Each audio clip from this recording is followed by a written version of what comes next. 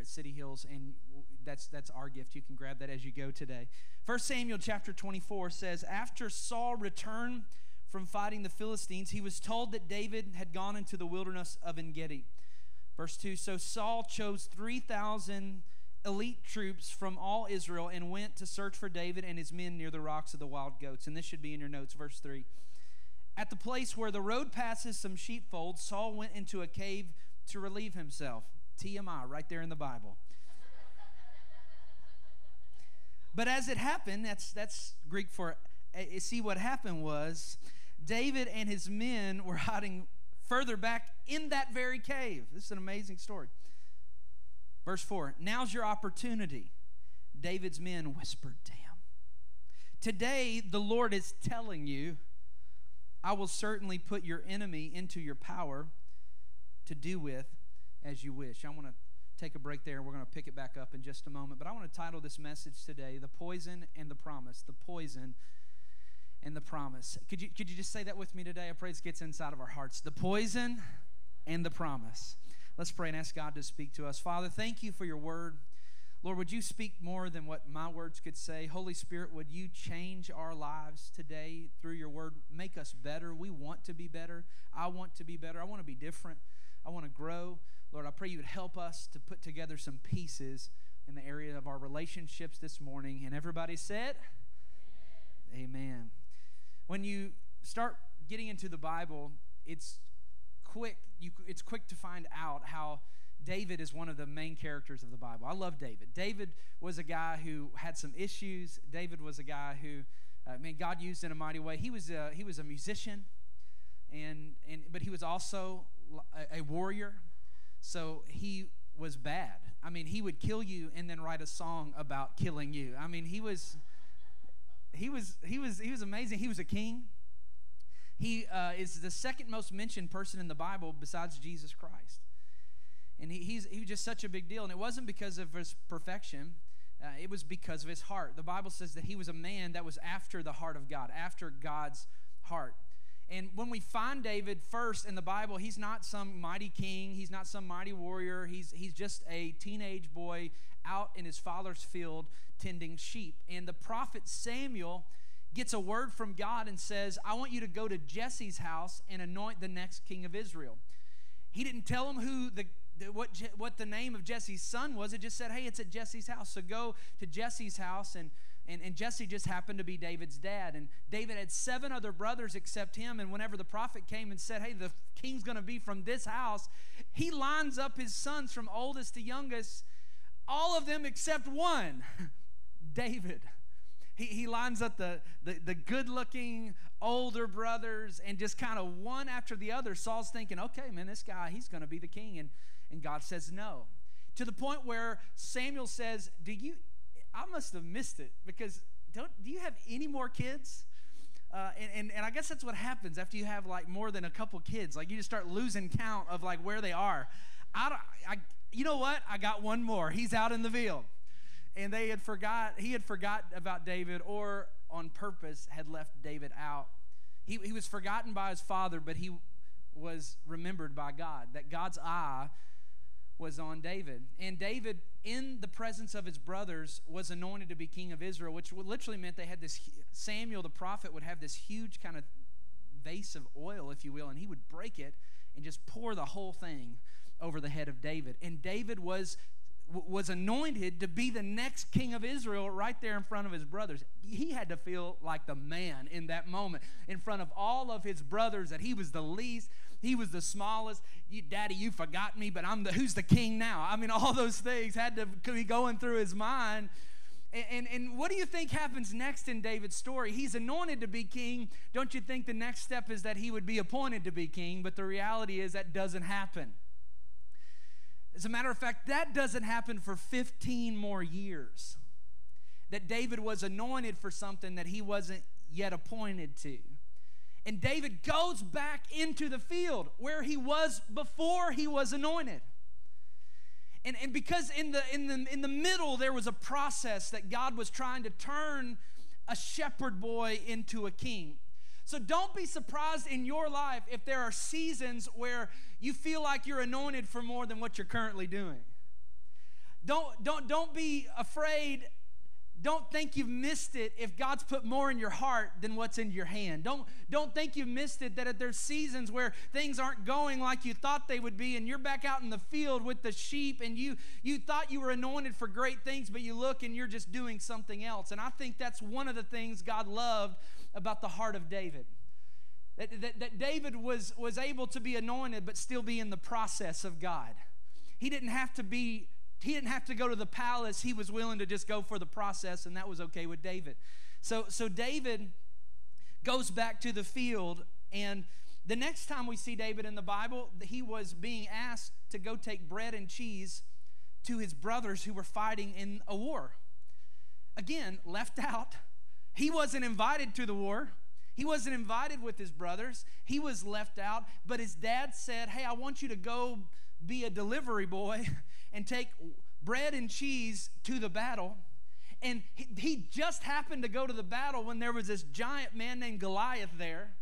And in the process of his calling and his anointing, in the process of all this, he just happens to cross this Goliath, this giant Goliath, and he's like, hey guys, what's going on? Is nobody doing anything about this? Like, what's the deal? Like, what's the issue? Like what's going on? And in that moment, he went from being a delivery boy to a deliverer in the process. He went from being a boy that was just doing delivery to being a deliverer of a nation, because God had him in the process of it all. That God was still doing what he said he was going to do in David's heart, even though it didn't look like it was happening in the moment. Then after David slays Goliath, the whole nation he's the hero. Everybody loves him, except one guy, the king. Everybody loved David. They sang songs about David. He was on hit. He was like the top hit on the radio. They were writing songs about him. He was so awesome, so bad. Everybody loved David except Saul, the king, the person with all the authority and all the influence. Kind of backward. Like, I don't understand. Saul got upset. Saul was so jealous of David. Saul was jealous of David's success. Saul didn't understand that you don't lift yourself up by putting others down. Saul he had no humility. He was so filled with pride, and he had been rejected by God, and God said, you're not going to be the king. And that's whenever he anointed David as king. But Saul failed to realize that you rise by lifting others up. Like some people think that the only way you lift yourself up is by putting others down, but Saul thought, that's what Saul thought, but it's just not the reality. That's why as a church we pray for other churches every week. Why? Because we believe we all rise together, right? That's why we love one another, and we encourage one another, and we rejoice with each other when we rejoice, and we weep with each other when we're weeping. Why? Because we lift each other up. That you don't have to be down for me to be up, and I don't have to be up for you to be down. Like, we can all do this together. And that's what Saul, he had an issue. He did not realize that God could bless him and David at the same time. So this saga starts unfolding, starting at about chapter 18. I was reading it this week. It's just fascinating. This guy David has never done anything wrong. He's just a shepherd boy who's trying to be obedient. He's writing songs. He's worshiping God. He's becoming a warrior. He's fighting. He's getting victory. And Saul hates him. Saul starts trying to kill David. He starts devising these plans to say, hey, guys, why don't you put David like at the, I don't know, like maybe like the front of the battle where everyone dies there. He's like, okay, David has it. He can do it. And he's putting him on the front of lines of battle in hopes that he's going to die. And then he starts devising these plans. He's like, hey, you want to be my son-in-law? And David's like, I guess. I mean, I'm just a shepherd boy. I can't imagine being in the king's family. He says, oh, all you got to do is kill 100 Philistines. That's it. No big deal. And you got to do it by yourself. And in hopes, not that he would do it, but in hopes that he would die. And when he brings back the evidence of his kills, Saul changes his mind and doesn't give him what he promised. 2 times, Saul tried to literally take a javelin and kill David with it. And David came back. David came back, and Saul kept trying to kill him. And it got so bad that David actually had to go on the run from Saul. For 7 years, he ran and lived in caves. and was away from his family, on the run like a fugitive, being hunted down like a dog by the king of Israel. Why was he hunted down? Nothing. What did he deserve? Why did he deserve that? He didn't deserve that. Think of the contrast. Saul was this maniacal, egotistical, full of pride, God-rejected king, and he's living in a palace. Here's David, never done anything wrong, sincere, humble, anointed warrior, king in the making, and he's living in a cave, surrounded by losers. The Bible said that he had everybody that came to David were either in debt, they were discontented, or they were discouraged. David had a bunch of losers around him. All the people that had issues. Saul was surrounded by military generals. David was surrounded by losers in a cave, in the darkness, in a cave.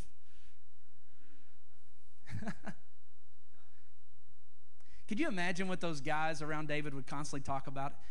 Man, I can't wait till you're king. I can't wait till we can get rid of... Can you believe what Saul's doing? Can you imagine how David thought about Saul for those 7 years in the cave? And then one day, just happens, one day, David's hanging out in his cave, and somebody walks in the cave. Everybody's like, shh, shh, shh, shh, shh. Somebody's coming. Who is it? You're not going to believe this. It's the king. It's your enemy. It's Saul. Oh my goodness, David. This is God putting him into our hands. And what's he doing? Number 2.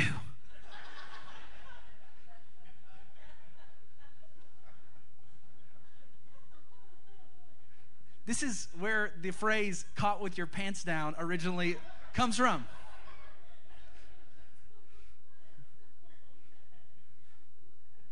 David, you got him right where you want him. So here's the question. What's David going to do?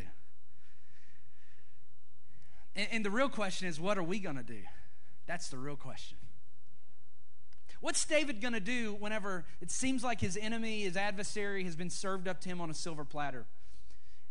What are we going to do when we have an opportunity to live offended and to be offended? That's the real question of the day. What do we do? This is an extreme example in the Bible of somebody who had every opportunity to live an offended life because of what someone else had done to them.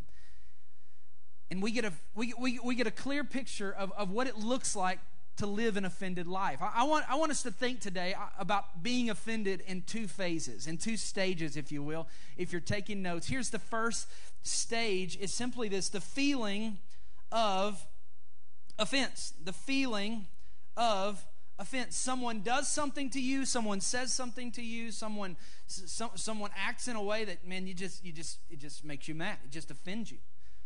You look at something on Facebook and you're just offended. Anybody ever seen something this week on Facebook that offended you? Come on, you seen something, some political commentary, some type of an issue that's taken place in our news cycle that everyone doesn't agree on, and you're just offended, you know, and we live in the most offendable culture ever, that everyone's constantly offended, and everyone's so aware. I have a right, I can say what I want to say, I have a right to be offended. And I want to say, just because you have a right to be offended doesn't mean it's always right to be offended. Just because you have a right, yes you do.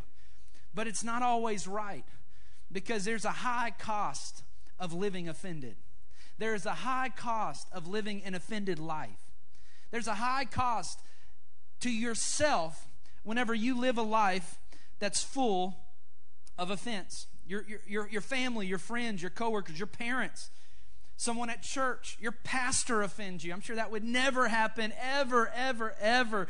Your pastor offending. I bet no one would ever offend you in church. I mean, they're just perfect people, especially at the 8:45. All the perfect people here today, there's nobody that would ever offend anybody or say something negative or have a dirty look or nobody. All the perfect people come to 8:45.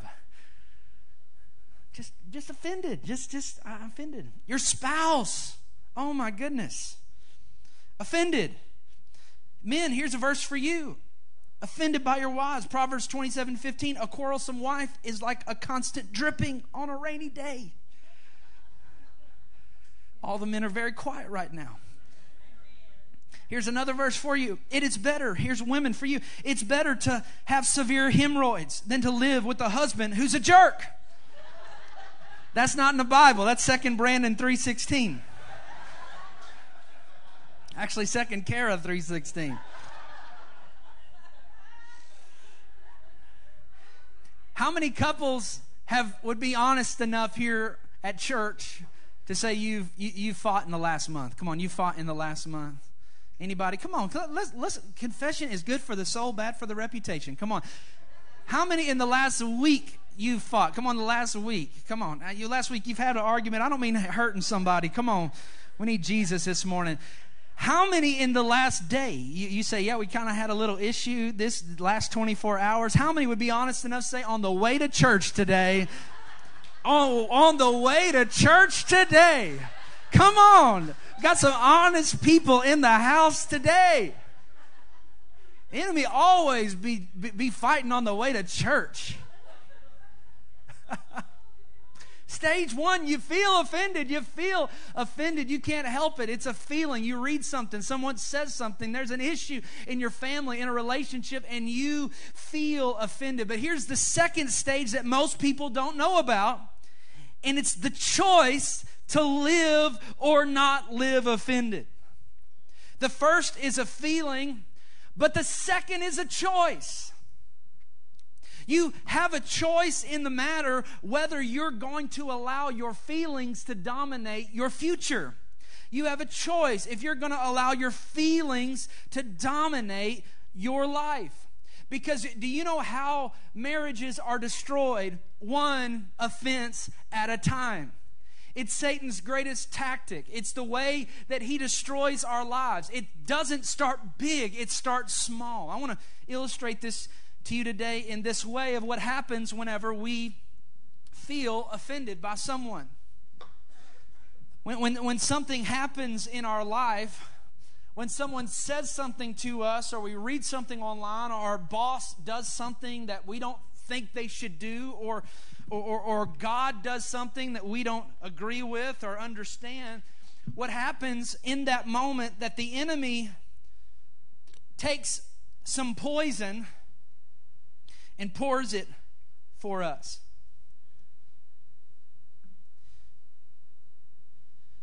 When the offense happens to us in our home, a little bit of poison is poured into a glass, and we look at it and we can't believe, I cannot believe it.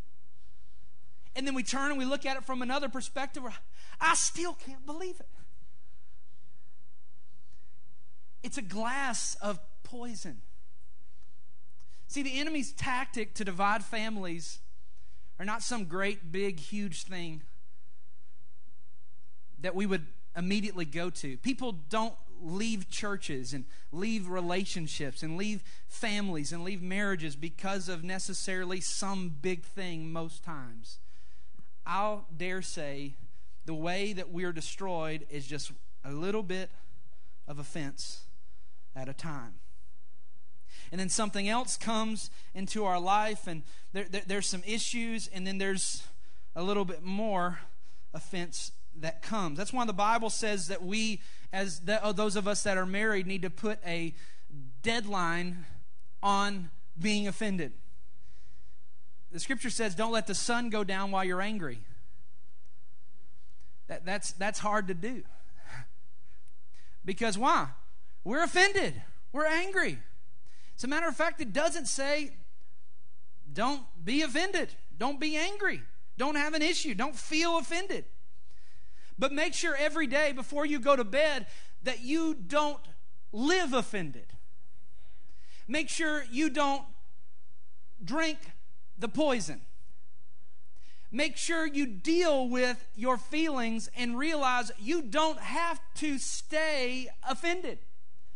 Just because you feel offended doesn't mean you have to be offended. That you have a choice in the matter.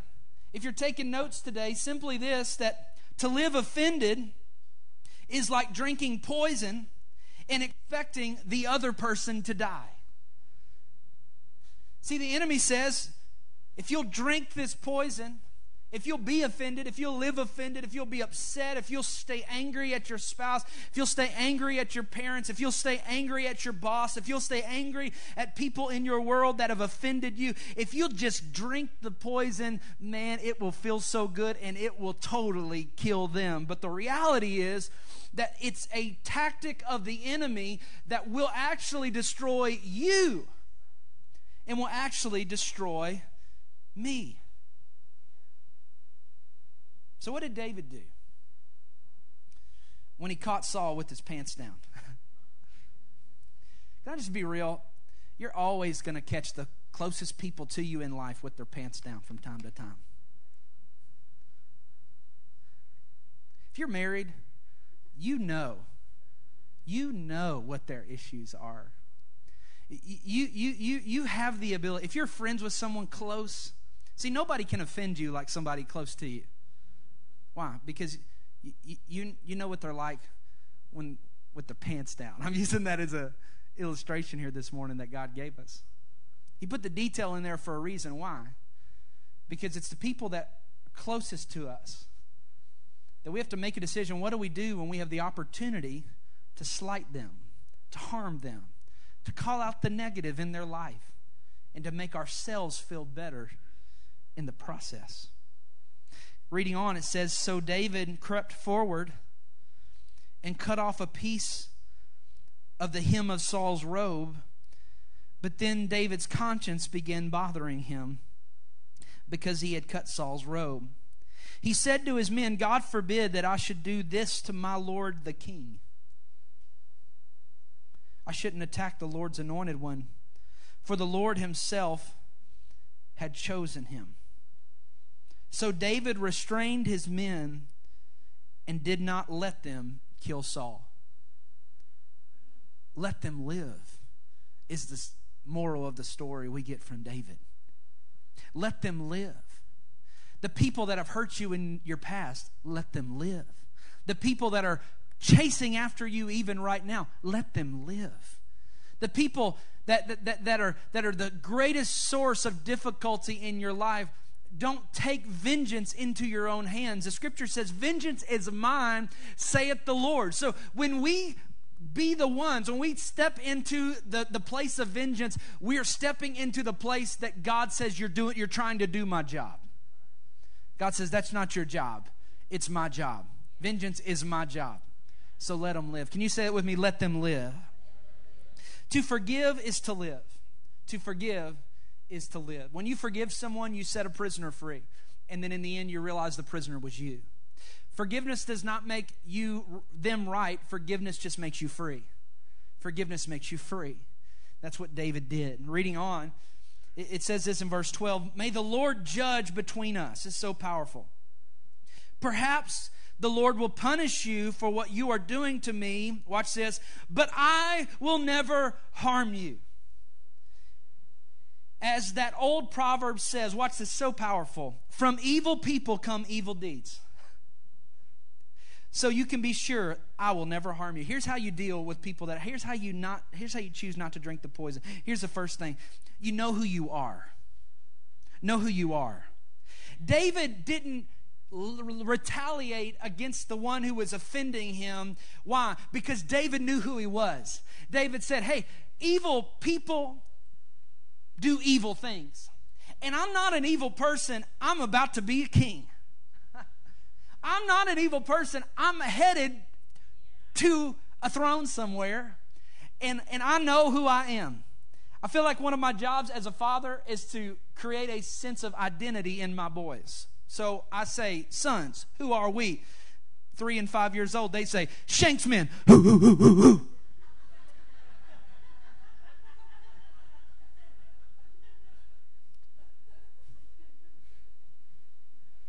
you have girls, I don't know what you do with that.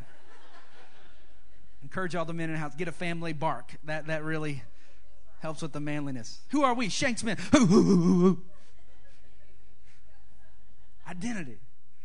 Before I drop off my son to kindergarten every day, I say, son, don't forget who you are. And it's so funny. He's so young to even kind of catch that concept. But I don't mean don't forget your name. I mean don't forget your identity. Don't forget who you are. Don't forget your character. Don't forget where you're going. I just want to encourage someone, don't forget who you are in Christ. If you play the victim, you will stay the victim. If you live your life always being the victim, always being, well, everybody's chasing after me. And I know, if you play the victim, you'll stay the victim because you're not a victim, you're a victor. If you understand your identity, David says, whoa, whoa, whoa, whoa. I know everything looks like the whispers of everyone says, oh, go ahead and kill him. Go ahead. You got to watch who you surround yourself with. They go ahead and leave. Go ahead and get divorced. Go ahead and stop. You got to watch those kind of voices because it's poison. It's poison. And David knew who he was. He said, hey, whoa, that's for evil people. I'm not an evil person. I remember that I was anointed. I remember that God had a plan for my life. I remember that I was called of God. Don't ever forget that you have a calling on your life. Don't ever forget that God has a great plan for you. Don't ever forget that what's before you is greater than what's behind you. Don't forget that God is not finished with you yet. Know who you are in Christ. David says, I'm royal, I'm chosen, I'm holy, I'm full of purpose. That's what some of our marriages are missing, a purpose. A purpose will hold you together when nothing else will. A purpose will help you rise above the offenses that comes in your life. I told someone the other day, I need your prayer to help me make it through this marriage series in our marriage small group. Because every time we do stuff with marriages, our marriage always gets attacked.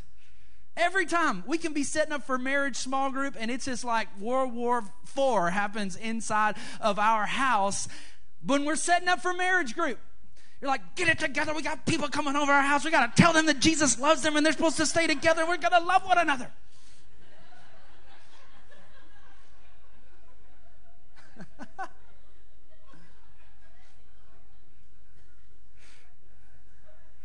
You know what? It's amazing that every single time, we had the conversation last night, because we have a purpose, because God's using our life and we're serving together, we got a calling together, we recognize those attacks, they're not even about my wife and I. Those attacks are about the people whose lives are going to be changed. And the enemy's trying to stop it at the source.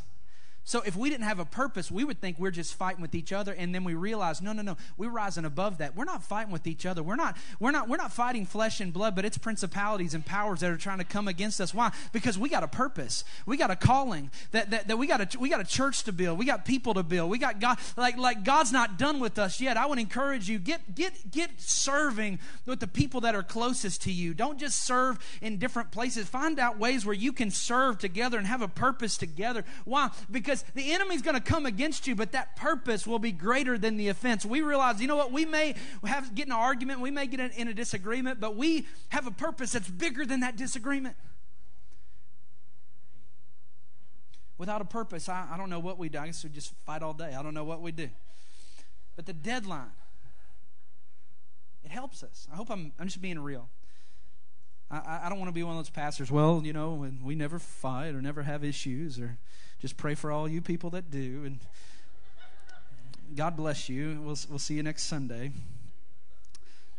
I'm having way too much fun here today.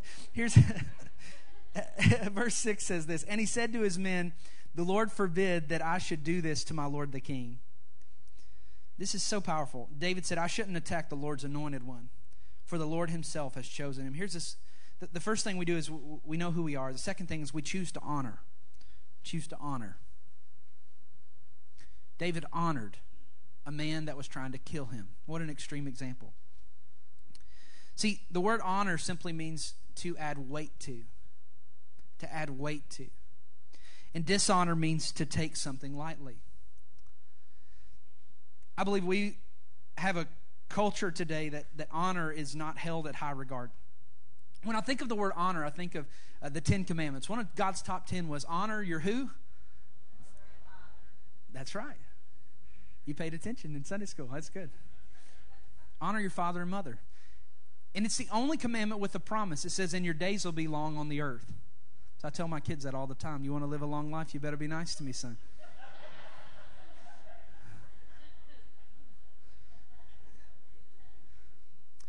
But the thing that God leaves out is the reason. God doesn't say, honor your father and mother if they're honorable. He just simply says, honor your father and mother. In other words, honor is a decision. Honor is a decision that we make. It's not just something that we do if someone's deserving of it. Honor's decided, not deserved. David realized honor had to do with the claim that God had on Saul's life. He said, you're the anointed king of Israel. You're the one that's anointed. That you have a calling and you have a purpose. And I don't agree with what you're doing right now, but I just want to add some weight to who you are and what you're doing. I want to encourage us, City Hills, let's be a church of honor. Let's be a church of honor. We live in a culture that's void of honor. I just want to list some things that God says we are supposed to honor or add weight to, add value to. We're supposed to honor authority. That means our government, that our president, our nation, whether you agree with it or not, whether it's honorable or not, that has nothing to do with our ability to honor.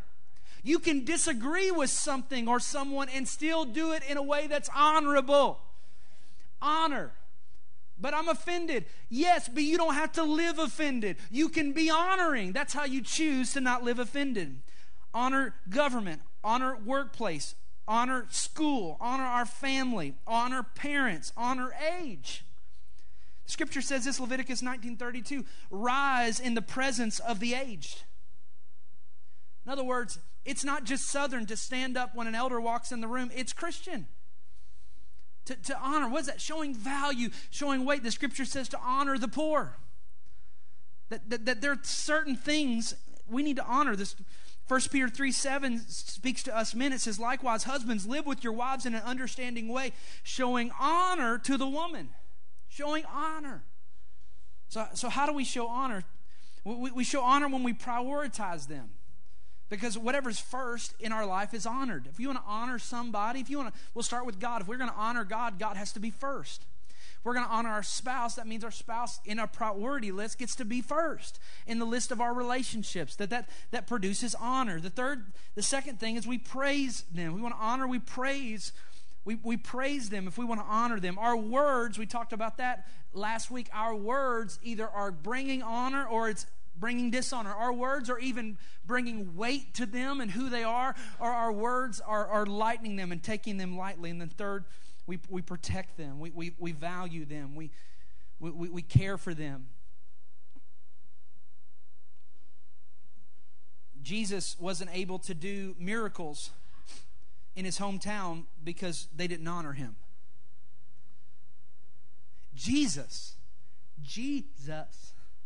could not do miracles. Take that in context. Jesus. If you said Brandon couldn't do many miracles in his hometown, it's like, okay, it's Brandon.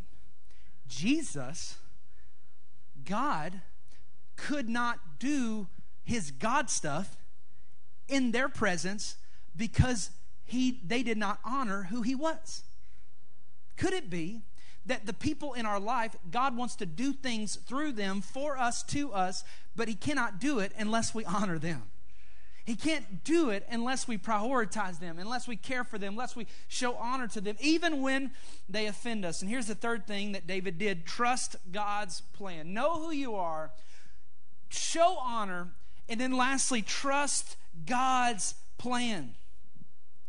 Trust God's plan. David, how did you not drink the poison? He would say, I've trusted God's plan. I trusted that God had a plan in the cave season of my life. That God had a purpose even whenever things were dark, even when it was full of pressure. Do you know how diamonds are produced? By pressure in the darkness. That diamonds are produced in the dark. I want to tell you that God develops us in the darkness. We used to have this stuff called film. Years ago, it was these little strips. If you want to take, it's hard to even describe. If you're under 25, you don't have a clue what I'm even talking about right now. If you wanted to see a picture, you only got like 20 chances to take a good picture. You didn't get to hold the thumb down and take 1,000 pictures. And you had to be very careful. And you would have these the disposable cameras. Anybody remember the disposable camera? Yeah, you'd go to vacation with a pack of 100 of those things. And then you drop them off to a 1-hour photo development. But here's the reality. Those photos are developed in the dark, in a dark room. I want to tell you, your character is developed in the dark. Your marriage is developed in the dark. Your future is developed in the dark. David, what was happening in the middle? God was developing a king in the dark. God was taking a shepherd boy and turning him into a king in the middle of the darkness. As long as you don't drink the poison, David. As long as you don't drink the poison. The enemy wanted David to drink the poison, but God had something else for him to drink. And it was simply this. The promise. Could you say that with me? The promise. The enemy said, drink this poison. Be offended at the people that are hurting you. But God said, and this is some good promise right here. Here we go. Took some unfiltered, some natural spring promise right here. And David had an opportunity in his life. And I believe this is what our lives look like constantly. We have offenses and people that hurt us along the way, and it's the poison. But at the same time, we have a decision. Are we going to drink the poison, or are we going to drink the promise? Are we going to be offended and actually destroy our own future? Are we going to be thankful? Are we going to believe that God is going to do what He said He was going to do and drink the promise in our lives? Because God was doing something in the darkness. He was taking 400 losers who were indebted and discontented and had problems. He was turning those 400 losers into what would be known later as David's mighty men of valor. These were future leaders of the nation. These were future warriors that were being turned into from these losers to David's cabinet, from these losers to David's military generals and warriors. God was doing something in the dark. And then also, this blessed me so much, and musicians, you could come. David also was writing songs in the dark. I looked up this week what songs were written while David was in the cave. You know, when you read the book of Psalms, there's little headers that tell you a lot of times when the psalm was written, why it was written, and even to what tune it's supposed to be sung to. It's pretty cool. And there are a few psalms that actually tell us, like this one, Psalm 57. Watch this. For the choir director, a psalm of David regarding the time when he fled from Saul and went into the cave. Here's what he said. Be merciful unto me, O God. Be merciful to me, for my soul trusts in you. Promise. And in the shadow of your wings I will make my refuge until these calamities have passed by. Poison. Psalm 59 for the choir director regarding the time when Saul sent soldiers to watch David's house in order to kill him. Verse 16, but I will sing of your power. Yes, I will sing aloud of your mercy in the morning. Promise. For you have been my defense and my refuge in day of trouble. Poison. Psalm 34, I will bless the Lord at all times. His praise shall continually be in my mouth. Promise. My soul shall make its boast in the Lord. The humble will hear thereof and be glad. Oh, magnify the Lord with me, and let us exalt His name together. Promise. Oh, taste and see, verse 8, that the Lord is good. Oh, taste and see. What was he drinking in the cave? What was he tasting in this moment? He was tasting the promises of God. Blessed is the man who trusted Him. Many are the afflictions of the righteous. Verse 19. Poison. but the Lord delivers him from them all. Promise. I got thinking about some of the scriptures of David. We don't really have when it happened, but Psalms like Psalm 23. Just thought about it from the perspective of this guy who was just this in the cave at this dark place, far from what felt like to be his future. And maybe you're here today and your life in some area is so far from what God, you feel like God's anointed you to. You feel like your relationship, your marriage, you just feel like it's so far. You feel like you're literally in a cave. Watch what David says. The Lord is my shepherd. I shall not want. He makes me lie down in green pastures. He leads me beside still waters. Promise. He restores my soul. Promise. He leads me in paths of righteousness for His name's sake. Promise. Yea, though I walk through the valley of the shadow of death, poison, I will fear no evil. Promise. For you are with me. Promise. Your rod and staff, they comfort me. Promise. You prepare a table before me in the presence of my enemies. Poison. You anoint my head with oil. Promise. My cup runs over. Promise. Surely goodness and mercy shall follow me all the days of my life. Promise. And I will dwell in the house of the Lord forever. Promise. What was David showing us? He always kept the right perspective.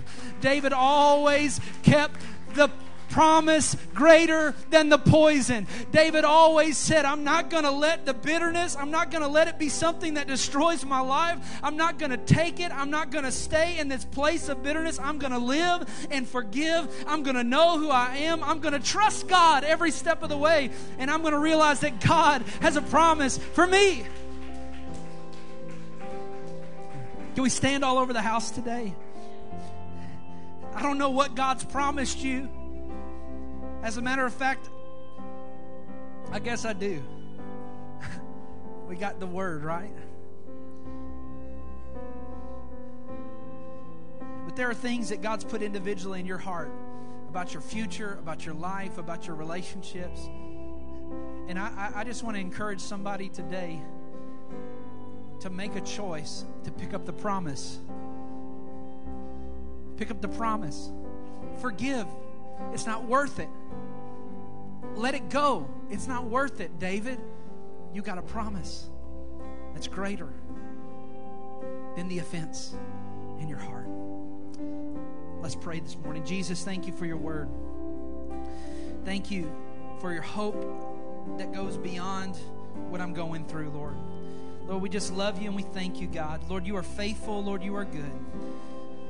Lord, I pray for good people here today, Lord, that have been poured a glass of poison by the enemy. Lord, I just pray right now that you would give them strength. I pray that you'd give them vision to do what you've called them to do right now. I pray for marriages in the house. God, I pray for people that are bitter from broken relationships in their past, still being tempted to drink the poison. God, help them to drink that promise, to trust you today. In Jesus' name. If you're here today, I don't want a service to go by without giving you an opportunity to give your life to Jesus Christ. Maybe you're like, I feel like that poison is just my life. It's what I'm doing. I don't have that hope. I'm far from God. I'm ready to give my life to Jesus this morning. I want to invite you to come to the Lord today. And the way we do that is not some religious way. It's just simply saying, God, I need you. Because God has a good plan for your life. If you're here today and that's you and you say you want to give your life to Jesus, I want to invite you to pray with me. Pray this simple prayer. Say, Jesus, I need you. You're the only one that can save me. You're the only one that can change me. So would you change me now? Would you make me new? I give my life to you. Lord, I don't want to be the same again. Lord, would you forgive me of my sin? Would you give me brand new life in you today? Give my life to you, Jesus. In Jesus' name. Amen. Amen. Church, can we just give God a hand clap of praise for what He's doing in this place today?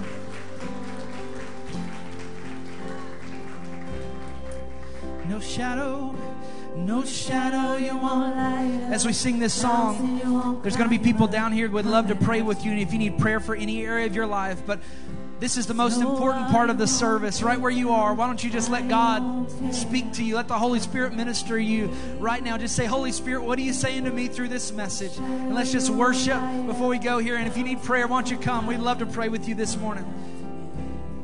No wall you won't tear, no wall you won't tear down. You won't tear